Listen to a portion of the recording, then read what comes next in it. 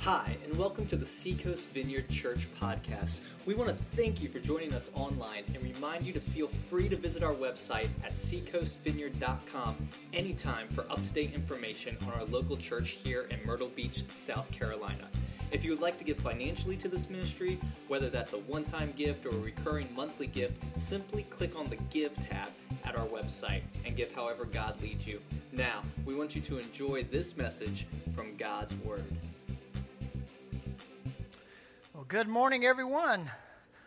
My name's Tim. I'm the senior pastor here, and it's good to see all of you. And welcome to our first-time guests. We're glad you came out today, too. We are going to have some construction going on, as you can see Bruce trying to get some help around here to move some things around. The kids area, we're going to make more rooms so that the age groups can be broken down into a little more manageable groups and all. And also we're going to make a little more room in the lobby. So those walls are going to come out, make some room. And also there's going to be a sound vestibule put in back here, so it won't be so loud in the lobby because we are a talking church and we like to fellowship. So that's going to be happening over the next month and a half, 2 months. It's going to get busy around here, but just like transformation, like the series that we're in, so is the building going through a bit of a transformation. So thank you for being a part of that and working with the inconvenience as well as helping around here when someone asks you to. Well, we are launching today our 7 weeks of transformation. It's actually months of transformation as we want to follow through and get in a small group and grab a journal and get the most out of this series. And last week I talked a little bit about goals and why having some goals spiritually, physically, mentally, emotionally, relationally, financially, and vocationally, it's wise to do so. And those are the 7 areas we're going to be looking at over the next 7 weeks. We have a banner verse that we use. We started it last week, Romans 12:2, the first part of that verse. Can you guys say this with me? Ready? Do not conform to the other world, but be transformed by the renewing of your mind. By the renewing of your mind. I read another version this week, and I like this one as well, of that verse. It says, do not let yourselves be shaped by what everyone else does, but rather let yourselves be transformed by a whole new way of thinking. A whole new way of thinking. And that's where we must start, because if we let our feelings dictate what we believe and where we go and how we handle life, how many of you know you get pushed around by your feelings? I mean, your feelings can hold you hostage, and you can end up somewhere that you never intended to be because of your feelings. It all starts in the head, where we begin to renew, like the scripture tells us, to begin to think differently. Think differently about ourselves, think differently about life, think differently, of course, about God, our Creator. And it really does hinge on that. How much do we participate with God in the changing, the rebirthing, and the renewing of our mind to think like God always intended for us to think? We can make things worse for ourselves by straying from God, getting away from God, and not listening to what He has to say about how we should do life, can't we? Just get out and do things on our own. We're called sheep, in the Bible, and sheep stray many times. The Bible says this too, that the way of the wicked, those that turn against God and go their own way, is rough. The way of the wicked is rough. The road gets rougher and tougher than it has to be when we don't do life the way God always intended. And so when we walk away from God, we don't even seem to have the ability to actualize or to access the help that God has for us. And that, again, all begins in how we think. If there's an example of someone in the Bible who was transformed in their thinking and was just totally changed, it has to be a guy named Paul. Paul wrote a majority of the New Testament, but did you know that at one time Paul was a spiritual terrorist? I mean, he hunted down Christians. He wanted to kill them. He did kill them. He had the paperwork to do it. He had the freedom and the legality to go and hunt down people that believed in Christ and kill them. But then he met Jesus. Then he met Jesus, and his life was transformed. And what happens? What happens is he writes a chapter. Well, there are no chapters, though, when they wrote it. But there's a chapter in the book of 1 Corinthians that some of you have had read at your wedding. 1 Corinthians 13. You know that one? The chapter of love. Love is patient, kind. Remember that? Well, that was written by a terrorist. Did you know that? Yeah, remember that next time you read it, okay? A former terrorist. A terrorist who had his mind changed and renewed and his life changed because of Christ. And Paul is just a glaring example of what can happen when indeed we are transformed. And so I'm excited about this. I know we're all sheep. I know it's easy for us to stray. I mean, I've been told that sheep will walk right off a cliff at times. We just don't know. We just go out and we get ourselves in trouble and we stray. This morning we're going to look at a story of a young man who strayed. And from this story, we're going to glean 4 things that we can do in order to get our spiritual lives and to see our spiritual lives transformed. Of course, all of this is to be reinforced in the small groups. That's where we want to get. We want to get the journal, and I'll mention that again later in the sermon. But right now, we want to read Luke 15, verses 11 through 24. It's in your handout. You have a fill-in. Every scripture that I'll be using is in the fill-in, as well as some reinforcing scriptures on the points that I'll bring. You should have a pen also. If you want to follow along, you can fill in those blank spots. But let's read the story. And this is Jesus speaking. A man had 2 sons. The younger son told his father, "Give me my share of your estate now, instead of waiting until you die." So his father divided his wealth between his sons. A few days later, the younger son packed all his belongings and left home to live in a distant land. There he squandered the gift he had been given and wasted his life and money on wild parties and reckless living. About the time all his money ran out, a severe famine hit the land, and he began to starve because he was left with nothing. The only job he could find was feeding swine on a farm. He became so desperate and hungry that even the pig slop he was feeding the swine looked good to him. But no one would give him anything for his hunger. When he finally came to his senses, he said to himself, "This is crazy. At my father's home, even the lowest paid workers eat well, while I'm far away dying of hunger. I'm going to return home to my father and humbly say, 'Father, I have sinned against both God and you, and I'm not worthy to be a part of this family or called your son. But please, just make me one of your servants who works for you.' With that attitude, he headed back home to his father. But while the son was still a long distance away, his father saw him coming. Filled with love and compassion, he ran out to his son, threw his arms around him, and kissed him. The son said, 'Father, I've sinned against both God and you, and I'm no longer worthy of being called your son.' But the father said to his servants, 'Quick, bring me the finest robe in our house and put it on him. Then get my signet ring for his finger and shoes for his feet. Then roast the calf we have been fattening. We're going to celebrate with a feast of eating and drinking. For this child of mine was distant and dead, and now he's back and alive. He was lost, but now he's found.' So the party began." Let's pray. Father, thank you for your word today. God, this is good. And Lord, we thank you for your word. Thank you, Jesus, that you gave us beautiful stories to help us with our transformation in our lives. Now, we ask for your blessing on what we're about to talk about. Come and help us, Lord. Change us, transform us. In Jesus' name, amen. Well, some of you guys have heard this story, the story of the prodigal son. And this young man was looking at his dad, and maybe his dad looked a little better in health than he wanted him to. He's like, "Man, this guy's going to last a long time. I'm never going to get my inheritance." And, the fact was, normally they wouldn't get their inheritance until the father died. So the young man goes to his dad and says, "Look, I don't want to wait till you're dead, Pops. I would like my inheritance now." And his dad gave it to him. So he takes off to Myrtle Beach in July. And he's like, "Man, I heard this place is like awesome in July." So he comes down to the beach. He's partying. And in the scripture, when you work through it, It especially mentions that he was having a lot of fun with the ladies, when you dig into how it's, because he's having a big time. And he just goes through his inheritance like that until it's all gone. And then a recession hits.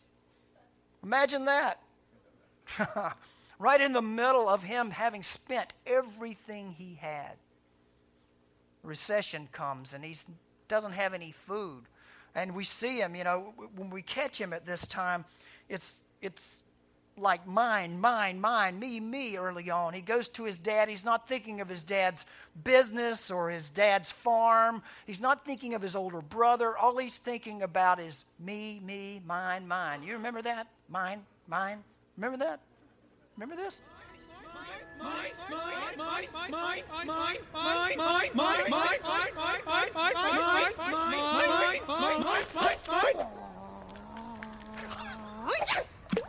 Mine. That's us, right? I mean, there we are.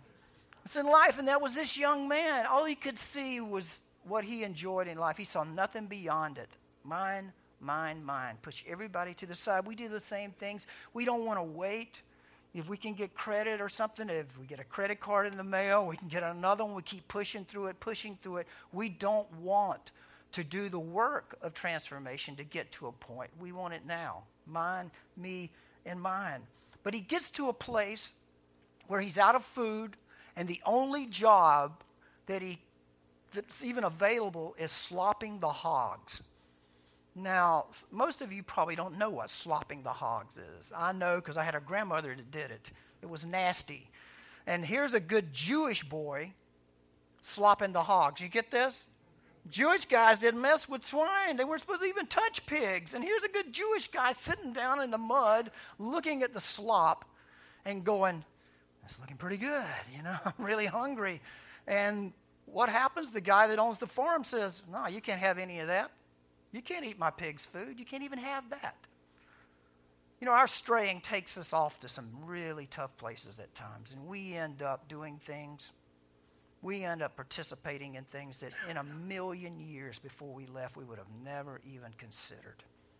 But just trying to survive, we find ourselves. But the good thing is, if you have that moment of sobriety, that moment of clarity when suddenly you look around yourself and you go, wait a minute.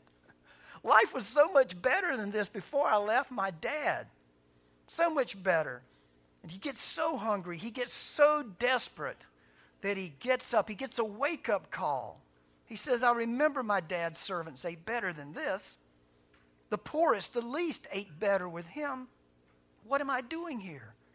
Maybe Dad will hire me on as a servant. I don't deserve it. I won't even ask to get back into the family. I just want to go home.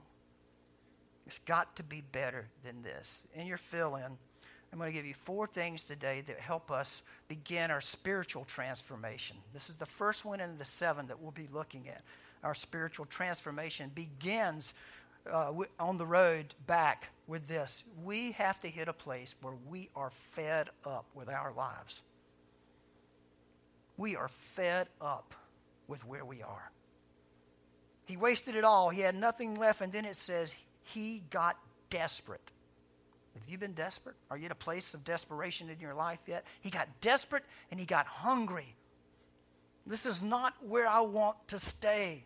Then it says he finally came to his senses. The fog cleared and he looked around him and he thought back to his father and he thought back to the servants there and he goes, gosh, it was a lot better for the least of them at my dad's than it is here. But you know what? Nothing changes if nothing changes. You just sit there and go, well, I wish somebody would rescue me. I wish, until you get fed up with it. Till you get to the place where you said, I've had it with this. Really nothing changes. We can go through the next 7 weeks, the next 3 months if you follow through in your journal. And nothing will change if you are not hungry and desperate for change. It starts right there. Now, it may begin with your life and the fact that you haven't started walking with Christ yet and you're just fed up with it, and now's the time for you to go, okay, God, I relinquish my rights. I surrender to you. I'm going to start following you. Here's my life. It could start with that. It could be those of us who are followers of Jesus and we've been doing life our own way for so long, we have forgotten what it's like to really have a king in our life. Maybe we've learned some things down through time, through the way we were raised, whatever, but that we don't even understand who God is. And so we can't have the relationship he wants for us with him because we don't understand who he is. Till you get to the place where you are desperate to truly want to change and to know him the way he is, we just sit there. Feelings. Well, one day, how many of us do that? Every day we're miserable. And we wait for the change, don't we? Tomorrow, if I wake up, I may feel different. And maybe you will feel different, but what happens the day after that? We wait for something external to change when God says if we are going to be changed, we need to be transformed in the renewing of our mind, the way we think, the way we see things. And the first step out of that is being fed up. Having had it with where I am. Maybe you wrestle with who God is. I wrestled with that for so long. I could preach a beautiful salvation message to somebody and tell you how much Jesus loves you, but inside it was hard for me to process that. Hard for me to accept it myself. And I had to go to work on that. I had to work at understanding who God the Father was for me. Now, I had it down for you. Well, I could tell anybody about the love of God, but then it's like me, no, I'll just tell the message. And God had to go to work on me to even get me to see how he really cares and how he really loves and wants me.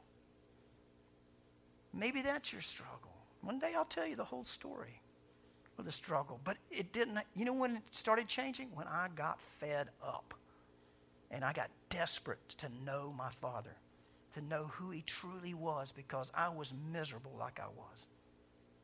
That's a beautiful thing when you have that moment, even if it is in a pig pen.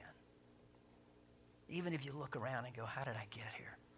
That's a beautiful moment because out of that comes this energy and this power to move on. So we get fed up with our life where we are, just like this young man did. And then secondly, in 15 and verses 17 through 18, when he came to his senses, he said, I have sinned against God and you. That's what he said to his father, right? And this is the next part of this. This is a big step. We need to own up to our sins. Own up. Own up. The way you think, you have to own up to it. There's no one thinking like that but you.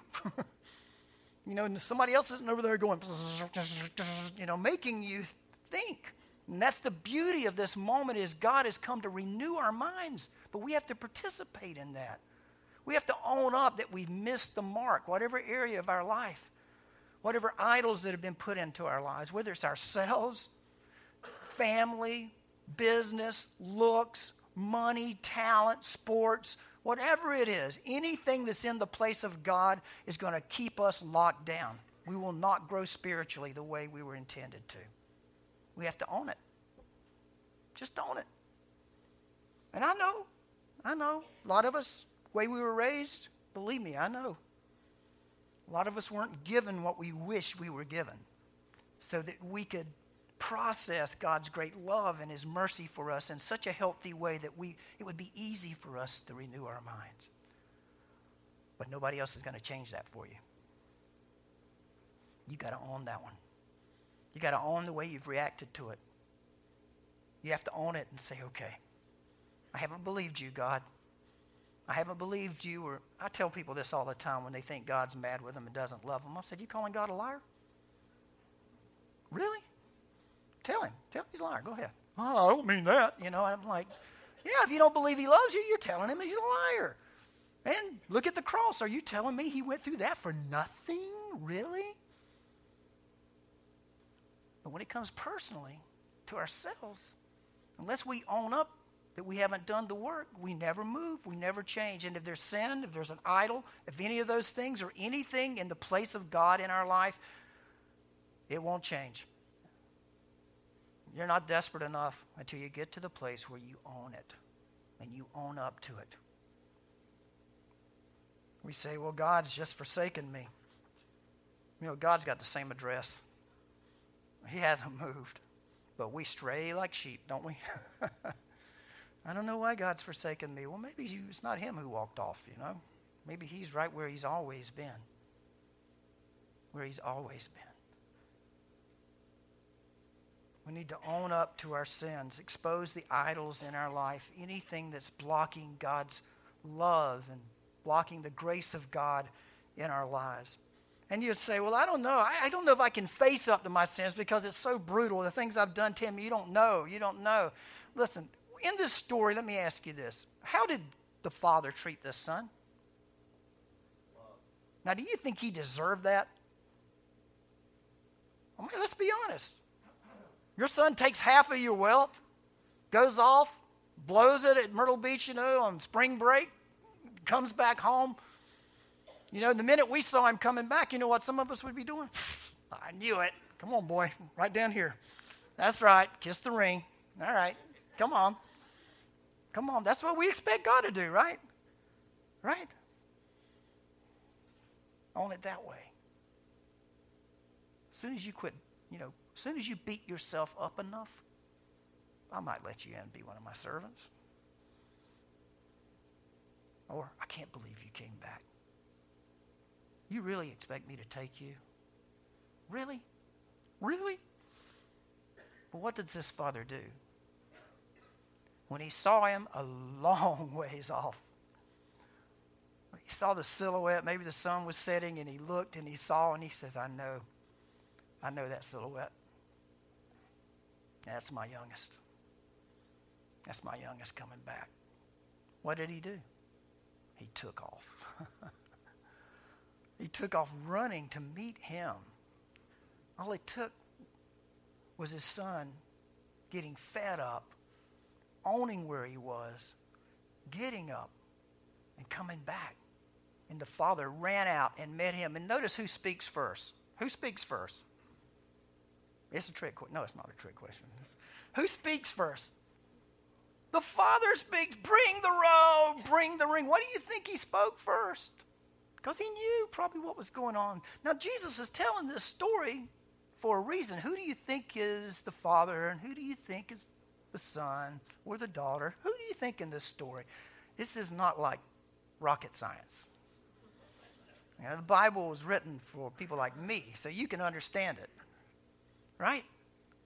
The Father's God, full of grace and mercy, looking for you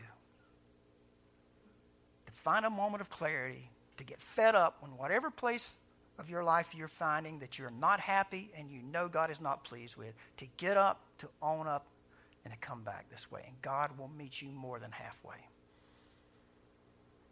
God's not going to beat you up. God's not a man that he should lie. God is full of grace and mercy, but our part is getting fed up and owning up, that repentance. Isaiah 1:8 says, the Lord says, no matter how deep the stain of your sins, I can remove it. I can make you as clean as freshly fallen snow. Wow. Here's a little key, too, in the middle of these four. We need regular spiritual checkups. Regular spiritual checkups. And here's a question that we need to ask ourselves often, and that is, how is my soul? How is your soul doing? Because nobody really knows but you about that. How's my soul? That would be something nice for us to ask one another. When we greet one another, instead of how are you, we go, how's your soul? How is it? Is it peaceful? Is it where God wants it? How's your soul doing? I mean, we need to get checkups, spiritual checkups. You get physical checkups? I mean, I've been getting physicals for 30 years.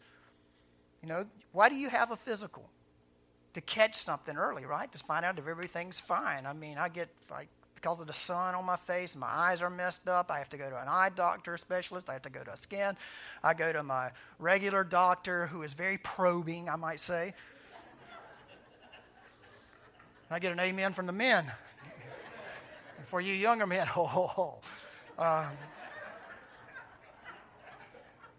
But all of that is why, because if there is a problem, you want to catch it early. Because if you don't catch it early, it can cause more devastation. And a spiritual checkup is the same way. We want to check our hearts and check our lives and check our minds and how we think, how we process. Is it healthy with God? Because we let it go long enough and we end up in the pig pen.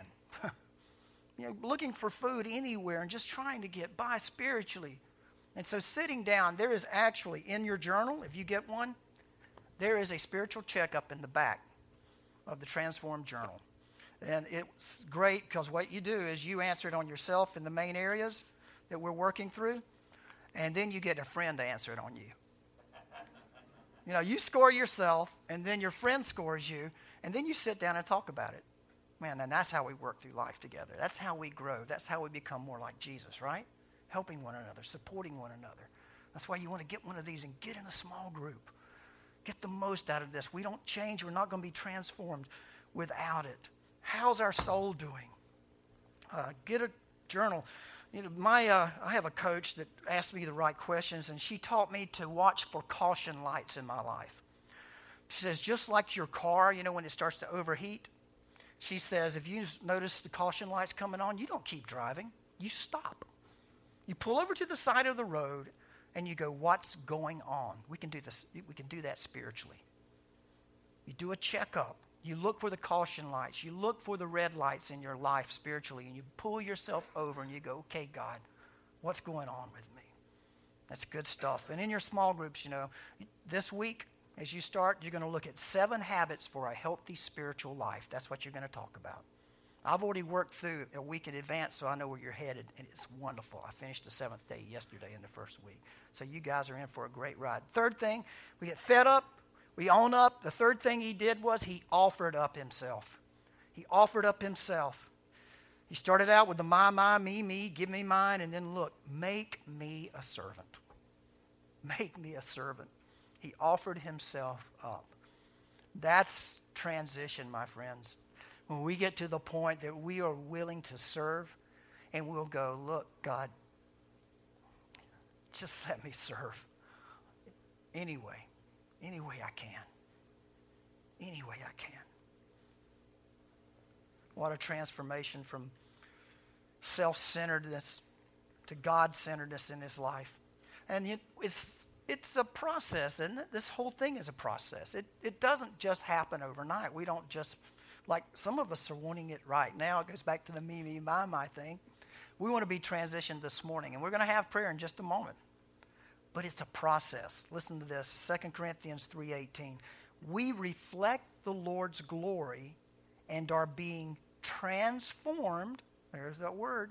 That's a process, right? Being transformed into his likeness with ever-increasing glory, which comes from the Lord.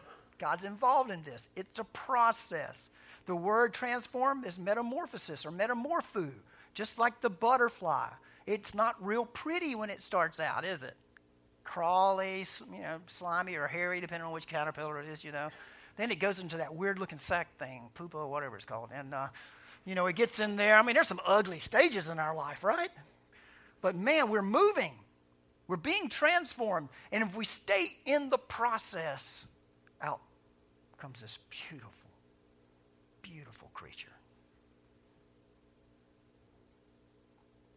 Vibrant, colorful, free. That's what I want.